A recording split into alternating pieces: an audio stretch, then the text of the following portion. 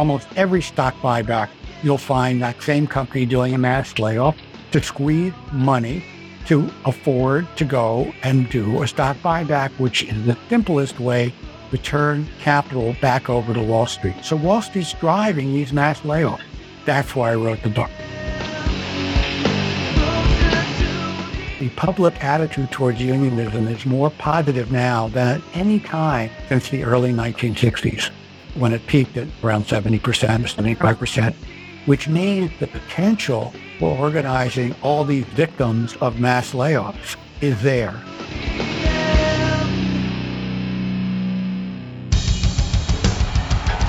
I refer often to Martin Luther King in the context of the civil rights movement. He said, "I have no time for the tranquilizing drug of gradualism and incrementalism." MMT!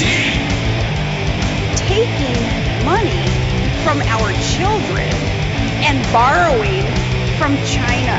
People are dying. Is the program so critical it's worth borrowing money from China to pay for it? And if not, I'll get rid of it. Stop lying!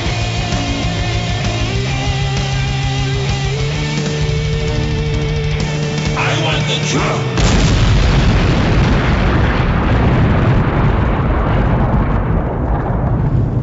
Now let's see if we can avoid the apocalypse altogether. Here's another episode of Macro and Cheese with your host, Steve Grumbine. All right, this is Steve with Macro and Cheese. My guest today is Les Leopold. He is the author of Wall Street's War on Workers, How Mass Layoffs and Greed Are Destroying the Working Class and What to Do About It. If you've been following this podcast for any length of time, we're approaching our 260th episode here. We've been nonstop for 5 years. You've heard my story. I was a victim of the great financial crisis. I worked 17 years at Verizon. And all of a sudden, they hit the signals went out to Wall Street gave its response, and business, the lagging indicator, said, let's lay some people off. And Verizon in one fell swoop laid off 10,000 people. And my life has never been the same since. I had to make excuses for why I couldn't pay my bills and why I was in this bad place. I had to hear people talk about me making better choices. I had to hear all kinds of typical conservative nonsense that people just say because it's Pavlovian. Why didn't you make better choices? Well, Les has written a fantastic book. This book, I think, for many of you who have been deeply impacted by this very cruel economy, will probably take some umbrage. And with that, I want to bring on my guests, Les Leopold. Welcome to the show, sir. Thank you very much for having me, and thank you for your kind words. Absolutely. I wish this wasn't near and dear.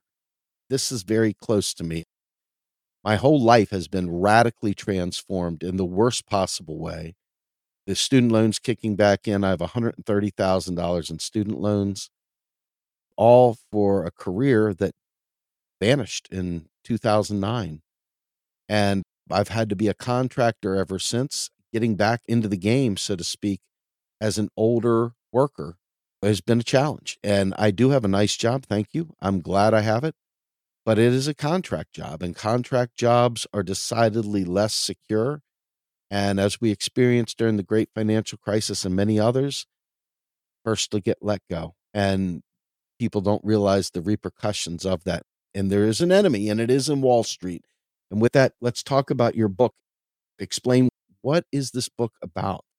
Tell us the story of Wall Street's War on Workers. It's really about mass layoffs, about what you went through and what we estimate 30 million people have gone through since 1996. You add in their families who were impacted, you're approaching 100 million people. And by the way, so far this year, well, the year's almost over, we're talking about 250,000 people just in the high-tech sector alone that have gone through mass layoffs. This is not normal if you look at the broader scope of economic history in the United States. This is something that really began most seriously from the 1980s onward. Before that, yes, there were mass layoffs, so it usually was directly tied to recessions. And corporate leaders before 1980 basically were embarrassed about mass layoffs. They felt it was a sign of their own failure to have to lay people off. Now it's a sign of how shrewd and smart and tough you are to be able to squeeze your company through mass layoffs and then use that money. And this is where Wall Street comes in. Two features of Wall Street make this dire situation. One is leveraged buyouts. And what that means is Wall Street comes in, private equity or hedge fund or whomever, buys up a company with using an enormous amount of debt and then places that debt onto the company that was purchased. Then that company has to service a huge debt. And the first thing they do is start laying people off. So mass layoffs are directly connected to leverage buyout. That's number one. Number two are stock buybacks. And this is a very strange phenomenon that was basically illegal before 1982. A stock buyback is when a company goes into the marketplace and buys back its own shares and then disappears. This automatically raises the price of all the stocks because they're now the same amount of earnings get spread over a smaller amount of shares. Before 1982, this was considered stock manipulation, stock price manipulation, and one of the causes of the Great Depression, the 1929 crash. But then during the Reagan administration, the Securities and Exchange Commission deregulated it basically, and stock buybacks have gone wild. Back then, 2% of corporate profits went to stock buybacks. Today, it's approaching 70%. 70 cents of every dollar in profit goes to stock buybacks. Well, who gains from stock buybacks? The large Wall Street institutional investors. And to do a stock buyback inevitably is connected to a mass layoff. Almost every stock buyback, you'll find that same company doing a mass layoff to squeeze money to afford to go and do a stock buyback, which is the simplest way to turn capital back over to Wall Street. So Wall Street's driving these mass layoffs. That's why I wrote the book. We're an MMT organization. We talk about modern monetary theory all the time. And we're out there having debates on Twitter or X, I guess they call it now. And I'm seeing other MMT folks who I call them investor grade fools. They're these finance tech bros that you'd like to think we're fighting for the same cause, but clearly we're not, because they're more than willing to prop up Wall Street and overlook these things as long as they can have the inside edge on putting a bet down on it. And to me, I've lost so much respect for so many people because I've been on the other end of this and I felt it immensely. And worse, this organization has witnessed more people laid off, just watching people struggle and the impact it has on their health, their family, everything. This is the predatory vulture nature that end stage capitalism, this concept of finance capitalism, has done to society. Who are the key culprits that are advancing this? Wall Street's kind of a nebulous cloud. Who are the folks wearing the demon masks in this case? I'm actually going to start on the other side of the problem. Okay. Which is who allowed this to happen? Let's do it. Basically, coming out of the 1970s, when Reagan got elected, both political parties began a competition to unleash Wall Street and get its campaign contributions. And first Reagan pushed it forward, and the Democrats went along with his tax cuts, et cetera, but it was really the deregulation, the failure to enforce, for example, antitrust laws, the failure to stop harmful takeovers, and the failure to limit stock buybacks. When Clinton got in, basically he did more of it because he saw this as a tremendous way to bring money and support into the Democratic Party. So the deregulatory fight was on. Who benefited from this? Well, the whole industry grew up. Hedge funds, private equity companies. There's hundreds of them, thousands of them. There's big ones, small ones, but they basically are allowed to exist because of the deregulation that came in from both political parties. What I want to emphasize was these were policy choices. These are new things. For example, the Democratic Party Rostenkowski during the 1980s suggested that, hey, wait a second, you can't keep putting all this debt on corporations through these buyouts and then asking for tax deductions. I want to put a limit on that. Wall Street went crazy because they saw the game would be up if they limited, let's say, the tax-free debt that you can put on a company. It's a deduction once the company has billions of dollars of debt. If they said, okay, anything over $500,000, you're going to have to pay taxes, that would slow down the takeover movement dramatically. But the Democrats refused to go along with it. Matter of fact, he was hounded. He was blamed for a crash in the stock market for wanting to put some sensible controls on. So the point is that we allowed this to happen, and now we think it's just natural. That's the danger. The conventional wisdom is that mass layoffs are just part of what a modern economy is all about, and there's nothing we can do about it. People are basically fatalistic. Ask yourself, when was the last time you saw a concerted political effort by the Democrats, for example, to stop a mass layoff? To basically say, no, you're not going to do that. You're not going to lay off 1,000 people in Morgantown, West Virginia, because the company during the middle of the COVID is going to be moving a pharmaceutical company to India. Not a word from the Democratic administration to use the Defense Production Act to stop it. Radio silent.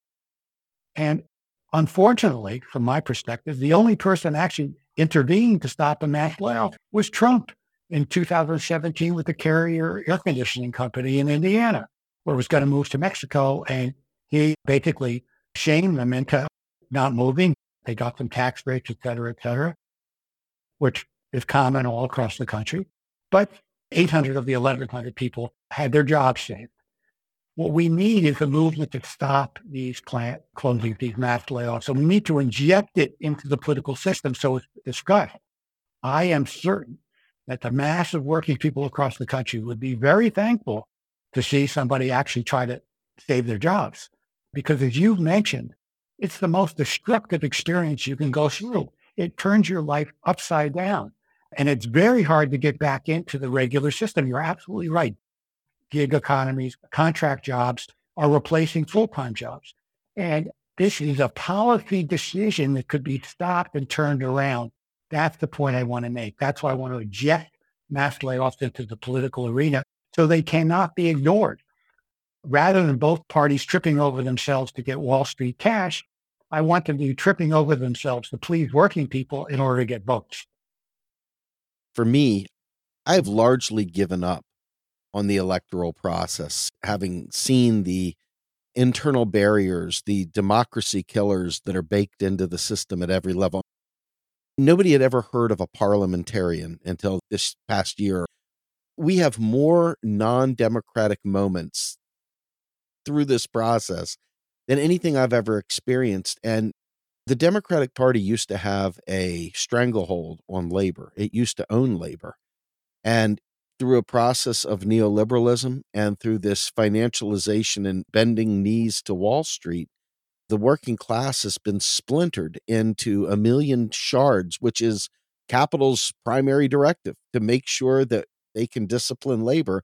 And what better way to do that than to absolutely splinter the working class? And you do that best through identity politics.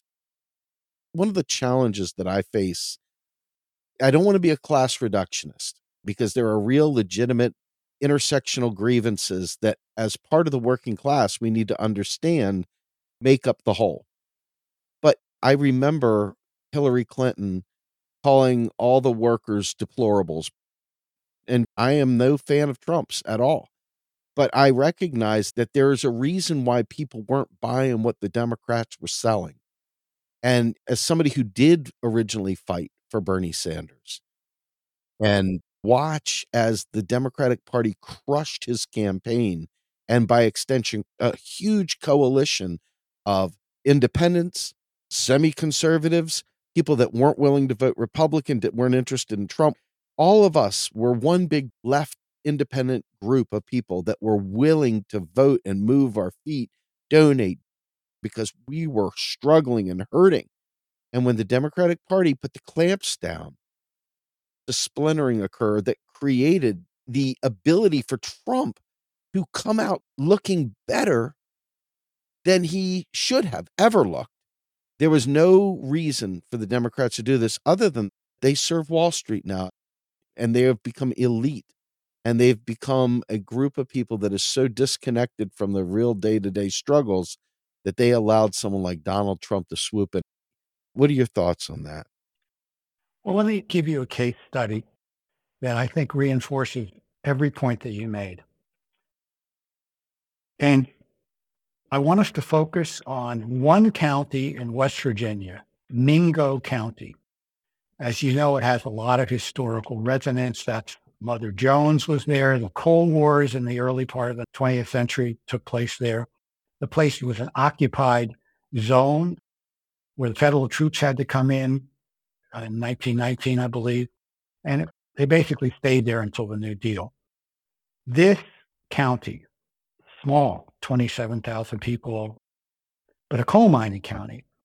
This county voted for Bill Clinton 69.7% in 1996.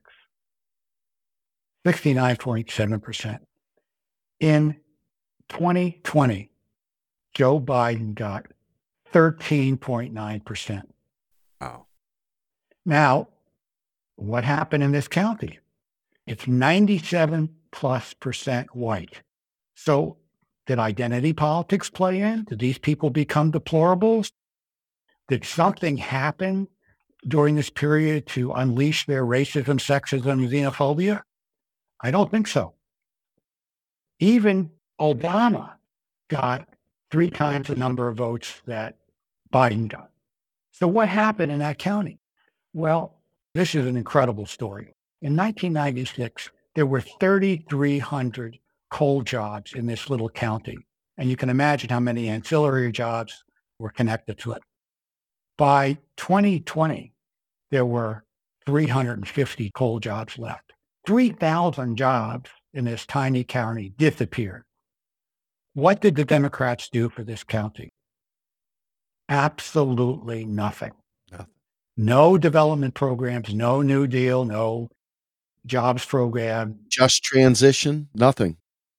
Yes, there was a just transition. This is the second part of the story. Oh. And this is what blew my mind. The just transition was left to the free market. Jeez. This is the period of unleashing capital. Now you have cheap labor, cheap land. Capital should come in and help redevelop it. That's what's supposed to happen. And the Democrats and the Republicans believe in this kind of free market capitalism. Trash. Here's what happened. Mingo County became the opioid distribution center of the entire Appalachia region, 5-state area. 2 drugstores started competing against each other. This one drugstore put out more opioid prescriptions than virtually any other drugstore in the whole country. They ranked number 22, and this counts all the drugstores in the big cities, Los Angeles, Chicago, New York, Houston. Mingo County drugstore ranked 22nd. This is the capitalism that came in. And of course, West Virginia has the highest death rate in the country from opioids. This is what we did. And this is what we left Mingo County to struggle with. You think they're going to reward the Democratic Party with their votes? No, they're going to abandon it, not because they're racist, sexist, xenophobic. They got screwed economically, along with 30 million other people in this country. If you want to understand why working people have abandoned the Democrats and are wandering around in the wilderness, like the Republicans, some aren't voting, it's because they're so disappointed. This is part 2 of the story. This is especially true in the blue wall state of Pennsylvania, Michigan, and Wisconsin. We did a study that no one's done before, where we correlated the percentage of mass layoffs in a given county and what happened to the Democratic vote. And we found that the rural counties that were largely white had the highest percentage of mass layoffs. Because the plant goes down in the rural county, there's not much else there. So it takes a big toll. In those counties, the Democratic vote went crashing down. In the counties that had more professionals and the mass layoff percentage was low, the Democratic vote went up. And so this is why someone like Senator Schumer said in 2016, he says, for every one blue collar vote we lose in Pennsylvania, we gain 2 suburban Republican voters. And that holds true for Michigan and Wisconsin as well. So there's an incredible correlation between politics and mass layoffs. And some political entity has to speak to it, because what you're going to get inevitably is people giving up on democracy because they need stable employment. We all need stable employment. It's very difficult to lead a decent life and not be resentful if you get kicked out of your job and are forced to do contract work, gig labor, as you mentioned. You get very resentful. And along comes a strong leader who promises you economic stability, you're going to start listening. And that's the fear I have. I'm a socialist. Neither one of Biden or Trump had anything to offer me. So my interests have nothing to do with politics. My interests here have everything to do with the layoffs and the people suffering.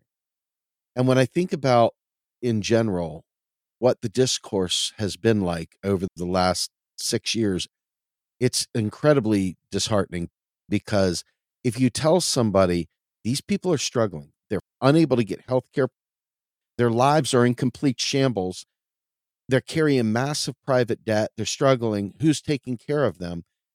The first thing that what I call is a vote blue sycophant will say is, what do you want, Trump? Well, no, I don't want Trump. I want to not be worried about getting laid off. I want a federal job guarantee in place so that I never have to go through this again. And millions of people have gone through this. And I think instead of addressing the real issue of mass layoffs, to deal with the people that are bitter and suffering as they lose their homes, and all the corruption from Wall Street going in and out of halls of government. We did a series with Bill Black called The New Untouchables, where we talked about the corruption in Wall Street and the rotating door with the Jamie Dimons of the world. Sure. And we know the corruption is rife. And the Democratic Party has always been supposedly for the working class. And yet there is no semblance of that in their actions. And now you've got a bunch of people like myself looking outside the electoral system altogether. I'm looking to build parallel systems. I don't believe in the electoral process in this country. That is not how you solve mass layoffs. Let me give you a little bit, an optimistic spark that I've run into. And it starts with exactly what you're saying. Imagine if a politician was willing to say what you're saying. How would they do? Well, it turns out, again, in West Virginia, there's a guy named Zach Shrewsbury who's running for Senate. He's a military vet, and he's just saying absolutely great stuff. Similarly, there's a guy named Dan Osborne in Nebraska who's running for Senate as an independent. And right now, he's also absolutely smashing corporate America, and he sounds just like you. And he's leading in the polls against a 3-term Republican senator. He's leading because he is finally speaking to this frustration and anger. The problem with many, many Democrats, not excluding Bernie and a few others, is they're trying to please 2 groups at the same time. They're thinking workers have no place else to go but to the Democratic Party, and we can't be attacking Wall Street. We can't be pointing the finger at runaway inequality, things like that. It'll cost us our financial support. And so they sound mealy-mouthed. Instead of fighting a plant closing, Schumer had one in upstate New York with Siemens. You'll love this one. Instead of fighting the plant closing, he is trying to get another company to come in and put something in that facility. Meanwhile, all the workers are gone. 500 workers elsewhere. They're not going to be around when a new plant comes in. They got to eat. And the person who is the president of that corporation gets invited to the signing ceremony for the infrastructure bill at the White House. It just shows that the Democrats just can't lay it on the line. But these two guys, Zach Shrewsbury in West Virginia, The Democrat. he's running as a Democrat. The other guy's, Osborne's running as an independent. But they're finally trying to say it like it is. And I'm not willing to completely throw the towel in until we can see whether or not political independence, really, when you come down to it, can speak truth to power and build the constituency. I don't see a way around it. Like you, I've been worrying about this stuff forever, and it gets very discouraging. But I think the potential is there. People are so frustrated by being basically crushed economically or disadvantaged economically. I'm sorry. I understand all the harms that are addressed by identity politics, but you can't ignore class.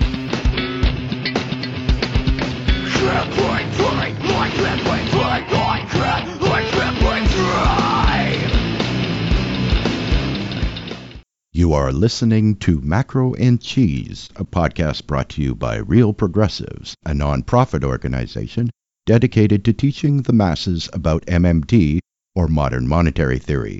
Please help our efforts and become a monthly donor at PayPal or Patreon. Like and follow our pages on Facebook and YouTube, and follow us on TikTok, Twitter, Twitch, Rockfin, and Instagram.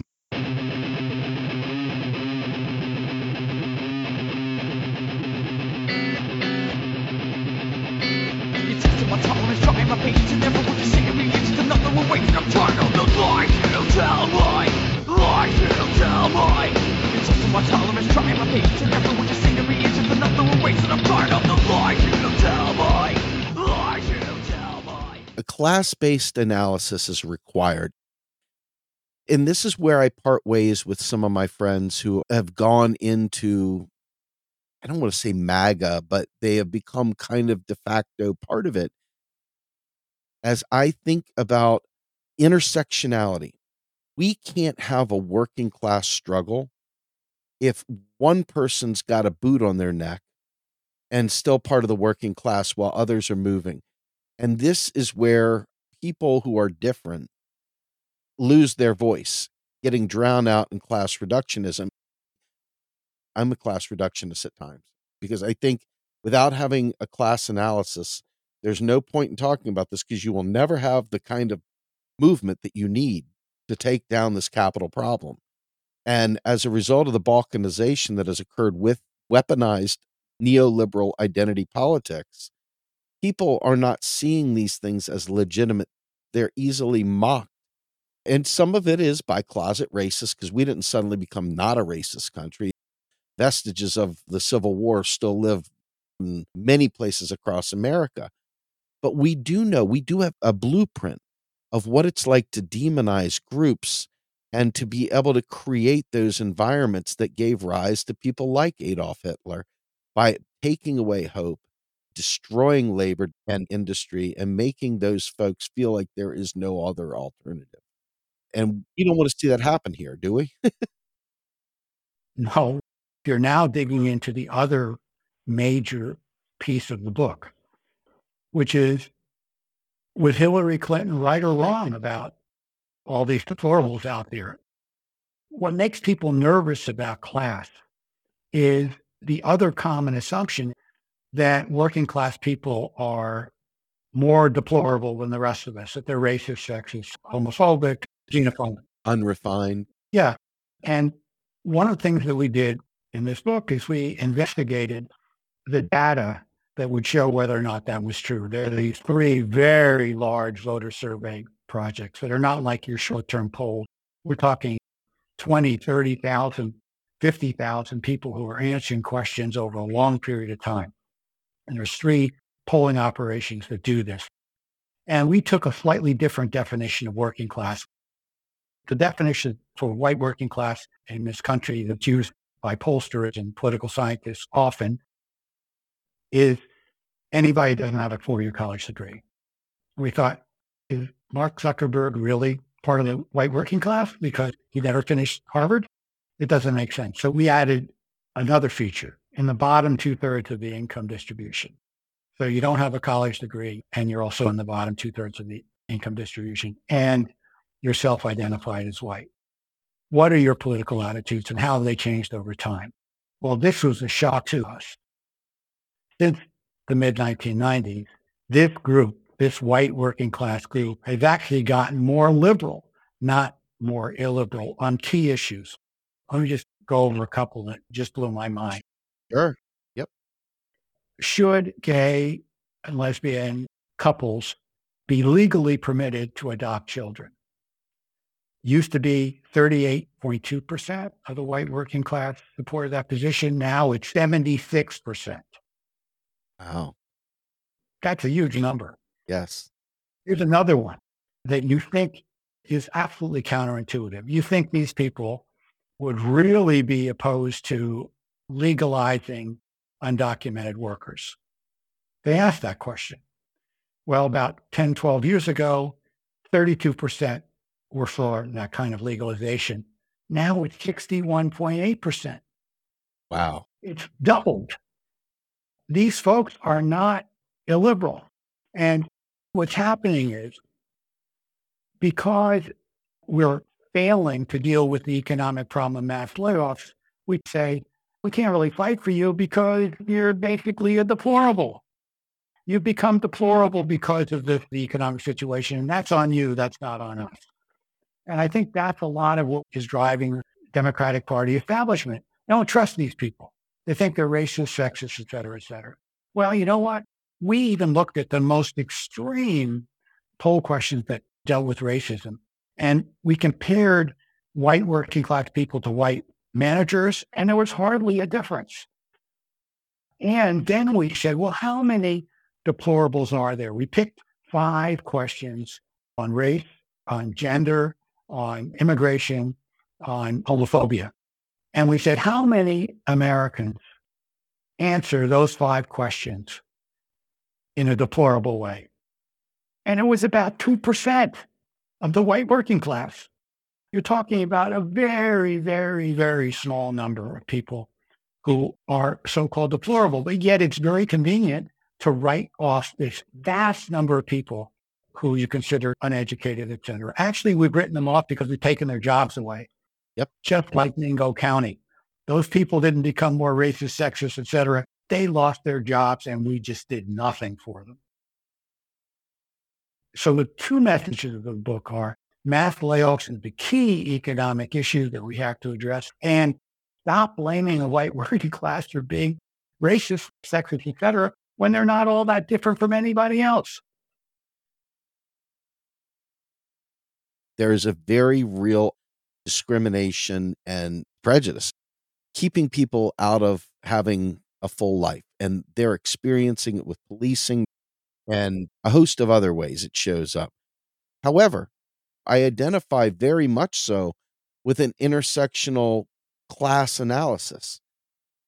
By intersectional, it is placing class at the top, but it is really not pretending that these key issues don't exist.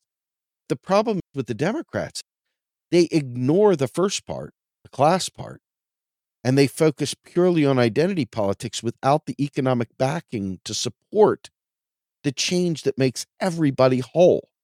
And because they've allowed this false scarcity narrative to live, this lie that we can't afford to do great things for our people and our country, this austerity narrative, as a result of that, it has pit people that are not educated in economics, and they think there is no alternative, and they are bitter and they're ready to fight back. Now, I'll give you an example.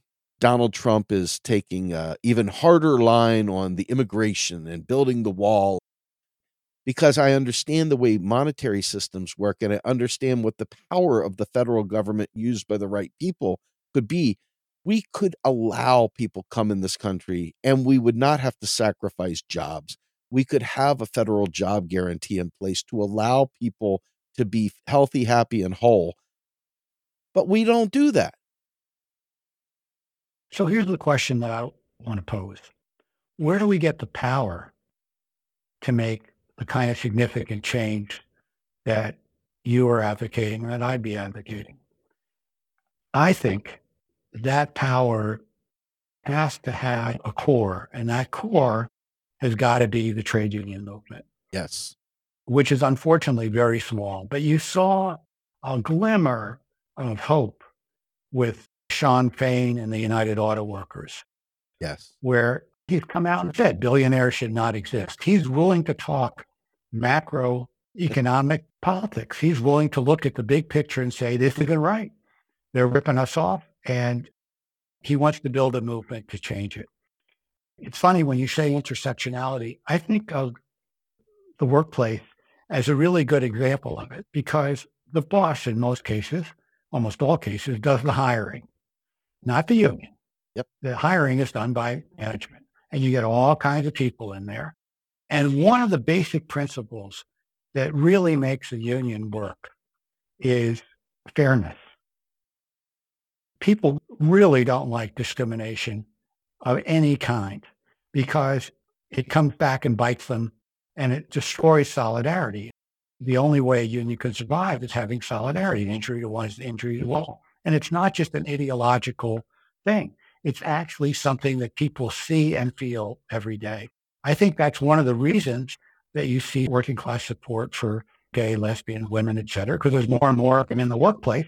And if you can't tolerate management discriminating or even a fellow worker discriminating against somebody, you got to do something about it. You got to protect that intersectionality. Otherwise, you don't have any solidarity. That's correct. So how do you build power? And this is where it becomes difficult, but not impossible. Somehow, we have to see an upsurge in successful trade union organizing. Right now, we're working with Amazonians United to try to provide some education for them, which could help them in their organizing efforts. And interestingly enough, they're not asking us to provide nuts and bolts organizing education. They want the big picture economic education. Bring me in. I'll help. Hey, if we get this thing going, there'll be room for you. We'll definitely share your stuff with them. But the point is this, you need organization, but the organization also requires an educational framework. And at Labor Institute, where I work, what we try to do is build that educational infrastructure. We train workers themselves to provide economic education programs throughout the labor movement. Actually, you mentioned Sarah Nelson, one of our flagship programs, Look at Communication Workers of America. And they have 50 workers who we've trained to be trainers who conduct 8-hour workshops on runaway inequality, which is what we've been talking about. And the union provides release time, pays for them to get out of work to go through these 8-hour classes. Basically, 1,000 workers a year go through these programs. That's what we need throughout the economy. And this is modeled after a movement that's near and dear to my heart, which is the populist movement of the 1880s and 1890s, which tried very hard to be a multiracial movement. There were Black worker populist chapters, and they did their best, even in the South, to fight against the Bourbons who were coming back into power. They waged a war against them. But the way they did it is they fielded 6,000 educators back in the 1880s and 1890s to build their movement, which was aimed directly at finance capital. Directly. They understood how the game was played. Today, we need about 30,000. There's another person that I think you need to talk to. His name is Joe Burns, and he had been the lead negotiator with the Flight Attendants Union. And he wrote a great book. It's a phenomenal book. We've had him on the show. We've talked about it at length. It's called Class Struggle Unionism. In other words, it goes beyond the shop floor. And you're seeing a little bit of this now as unions are timing their contract dates together to ensure that they can have maximum impact and maximum power.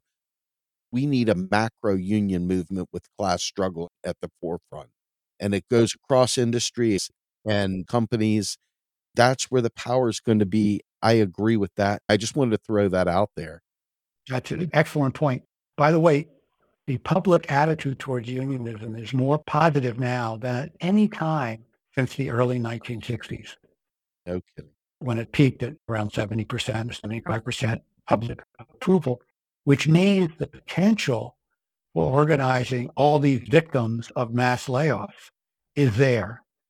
How to help make it happen?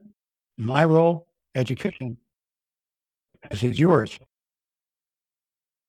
The labor movement needs the PRO Act bill in Congress. I don't know that Democrats have the courage to pass it. Yep. So that they would have a more level playing field for organizing. We need a breakthrough from the United Auto Workers with Tesla and the transplant groups, automakers in the United States, especially in the South. We need them to break through somewhere and win some big organizing drives. That would make an enormous difference. I think the UAW auto workers strike really helped encourage people to be more militant in trade unions. And I think if they could win a few organizing drives, it could start a prairie fire. Absolutely. And I think that's what we need to get the kind of policies that you're talking about.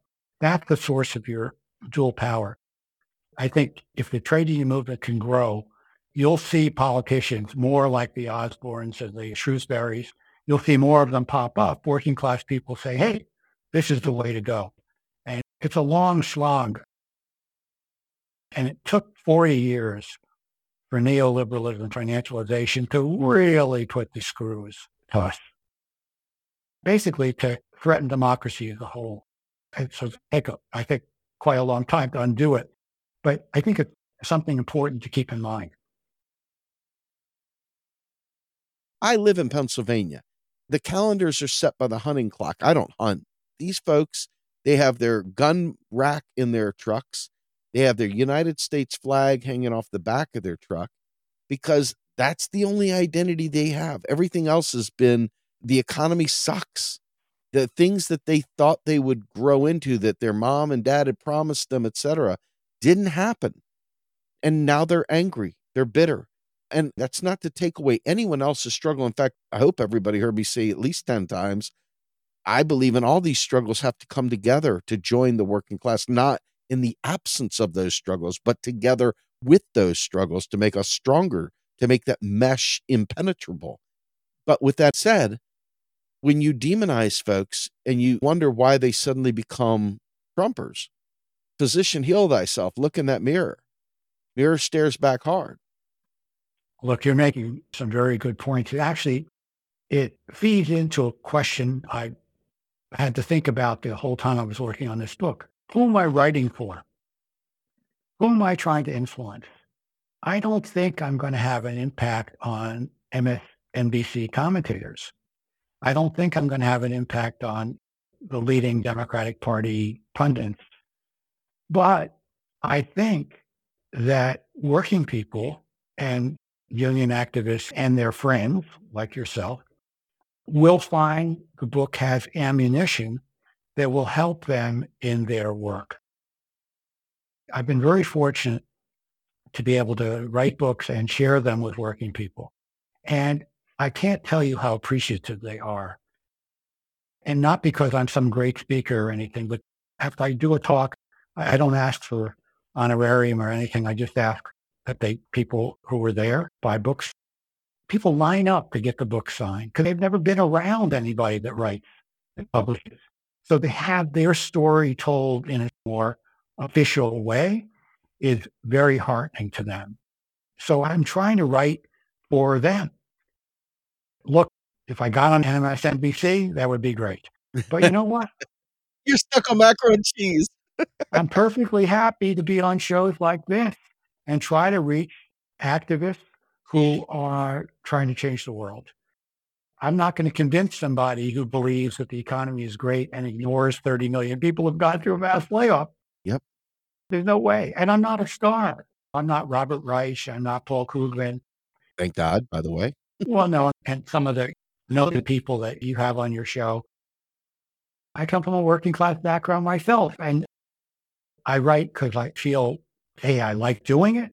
And I feel that it can make a difference in encouraging the people in the labor movement and their friends to be bold. And most importantly, and this is where it connects directly with you and what you're doing, is to have a picture of how the economy is put together. We have found in our workshops that people come in completely fragmented. There's this issue and that issue and this issue, and they're not connected at all. And as a result, each one of us tries to put the fragments together. And conspiracy theories take hold because it's easy to put them together. The whole problem of the economy is we got off the gold standard. That puts a lot of pieces together. So we come in with an alternative picture about not using neoliberalism as a word, but we try to share, we call it financial strip mining, how Wall Street has been able to get control of the economy, how political parties have allowed that to happen, and what that means for their own job security, stability. And by putting the pieces together, we find that folks get sort of an aha moment, like, oh, that makes sense. And I think you need that share. All of us who can do that can do the macro part that you have in your title. Yep. We need to do as much of that as possible. And yes, not all the pieces are going to fit together. That's fine. But we're asking people to have a different common sense version about the struggles they face. I would be remiss if I didn't bring this up because this is a core part of what we do here. Modern monetary theory is not something to implement. We've seen Reagan use it. We've seen Clinton use it. We've seen Obama use it. We've seen Trump use it. We've seen Biden use it. When I say use it, it is a description of how the system works. But we fundamentally don't understand that. And so much of our false scarcity narrative that allows these keepers of the realm to keep us down, it is based in a lack of understanding of how money works. And as a result of that, we have found that our role is to be the conduit between the brilliance of these economists and these MMT leaders that understand how everything from the Federal Reserve through the Treasury, of how the system works to provision the government, and how we've been led to believe a lot of things that just ain't so. The federal job guarantee is one of the core components of that. And I can think of no greater countervailing measure against capital and against this finance capital than a job guarantee that prevents the destitution of so many. When you lose your job and you fall behind on your payments, there is predatory Wall Street waiting to reclaim your home and flip it. Every step through your process, you are seen as a chit in their little game. You're not even a human being. You're just a cog in the wheel that allows them to get more and more wealthy. That doesn't have to be that way. We're struggling to get this message out to labor. Labor is hell-bent on believing it's their hard-earned tax dollar that's paying for this stuff. When the government spends money, it spends it into existence. Well, I hope one day you'll participate in one of these reversing runaway inequality workshops that these CWA workers are conducting. Love to. About 3/4 of the way through, it's all done in small groups, non-lecture method, working through a workbook, but each table is given a blank sheet of paper that can be pasted up in front of the room. And they're asked, draw a picture of what your world could look like without runaway inequality. And when this exercise was first introduced to me, I thought, oh, this is going to be so hokey. So I didn't like it. But the feminists, the women in the program said, no, you got to try this. So they tried it. And it just about brings tears to your eyes. People get up and they describe this guaranteed job world that you're talking about. They describe it. They draw it. I have a picture of it.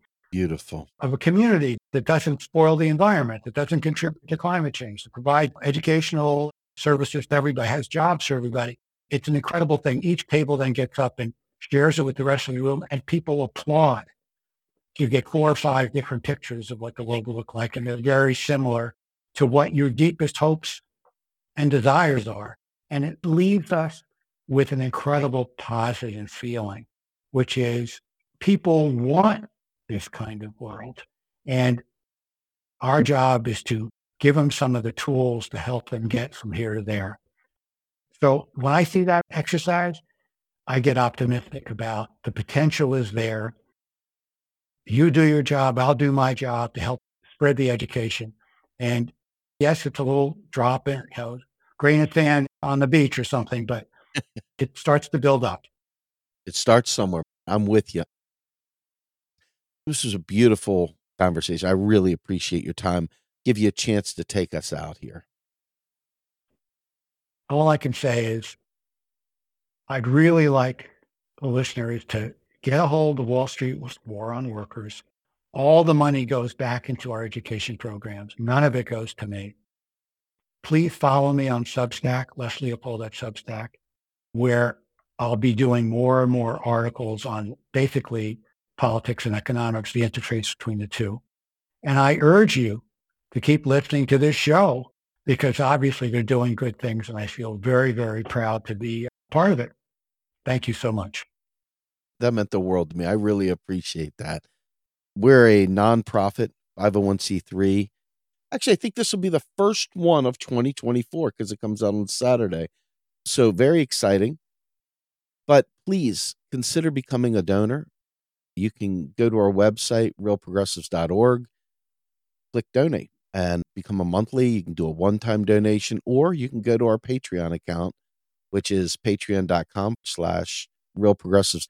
We are desperate for your support. And if you're interested, if you've got skills and you think there's value in what we're doing and would be willing to lend those skills to us, please go to our website and volunteer. We need volunteers as well. Les, this was a true honor and privilege for me. I've never spoken to you before, but now that I know you, look forward to talking to you again in the future. Same here. Thank you for all you're doing. We really need it. Absolutely. All right, folks. This is Steve Grummo with my guest, Les Leopold. This is Macro and Cheese. We are out of here.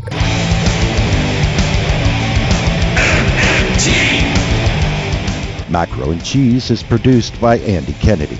Descriptive writing by Virginia Cox and promotional artwork by Andy Kennedy. Macro and Cheese is publicly funded by our Real Progressive Patreon account. If you would like to donate to Macro and Cheese, please visit patreon.com/realprogressives. I want the truth.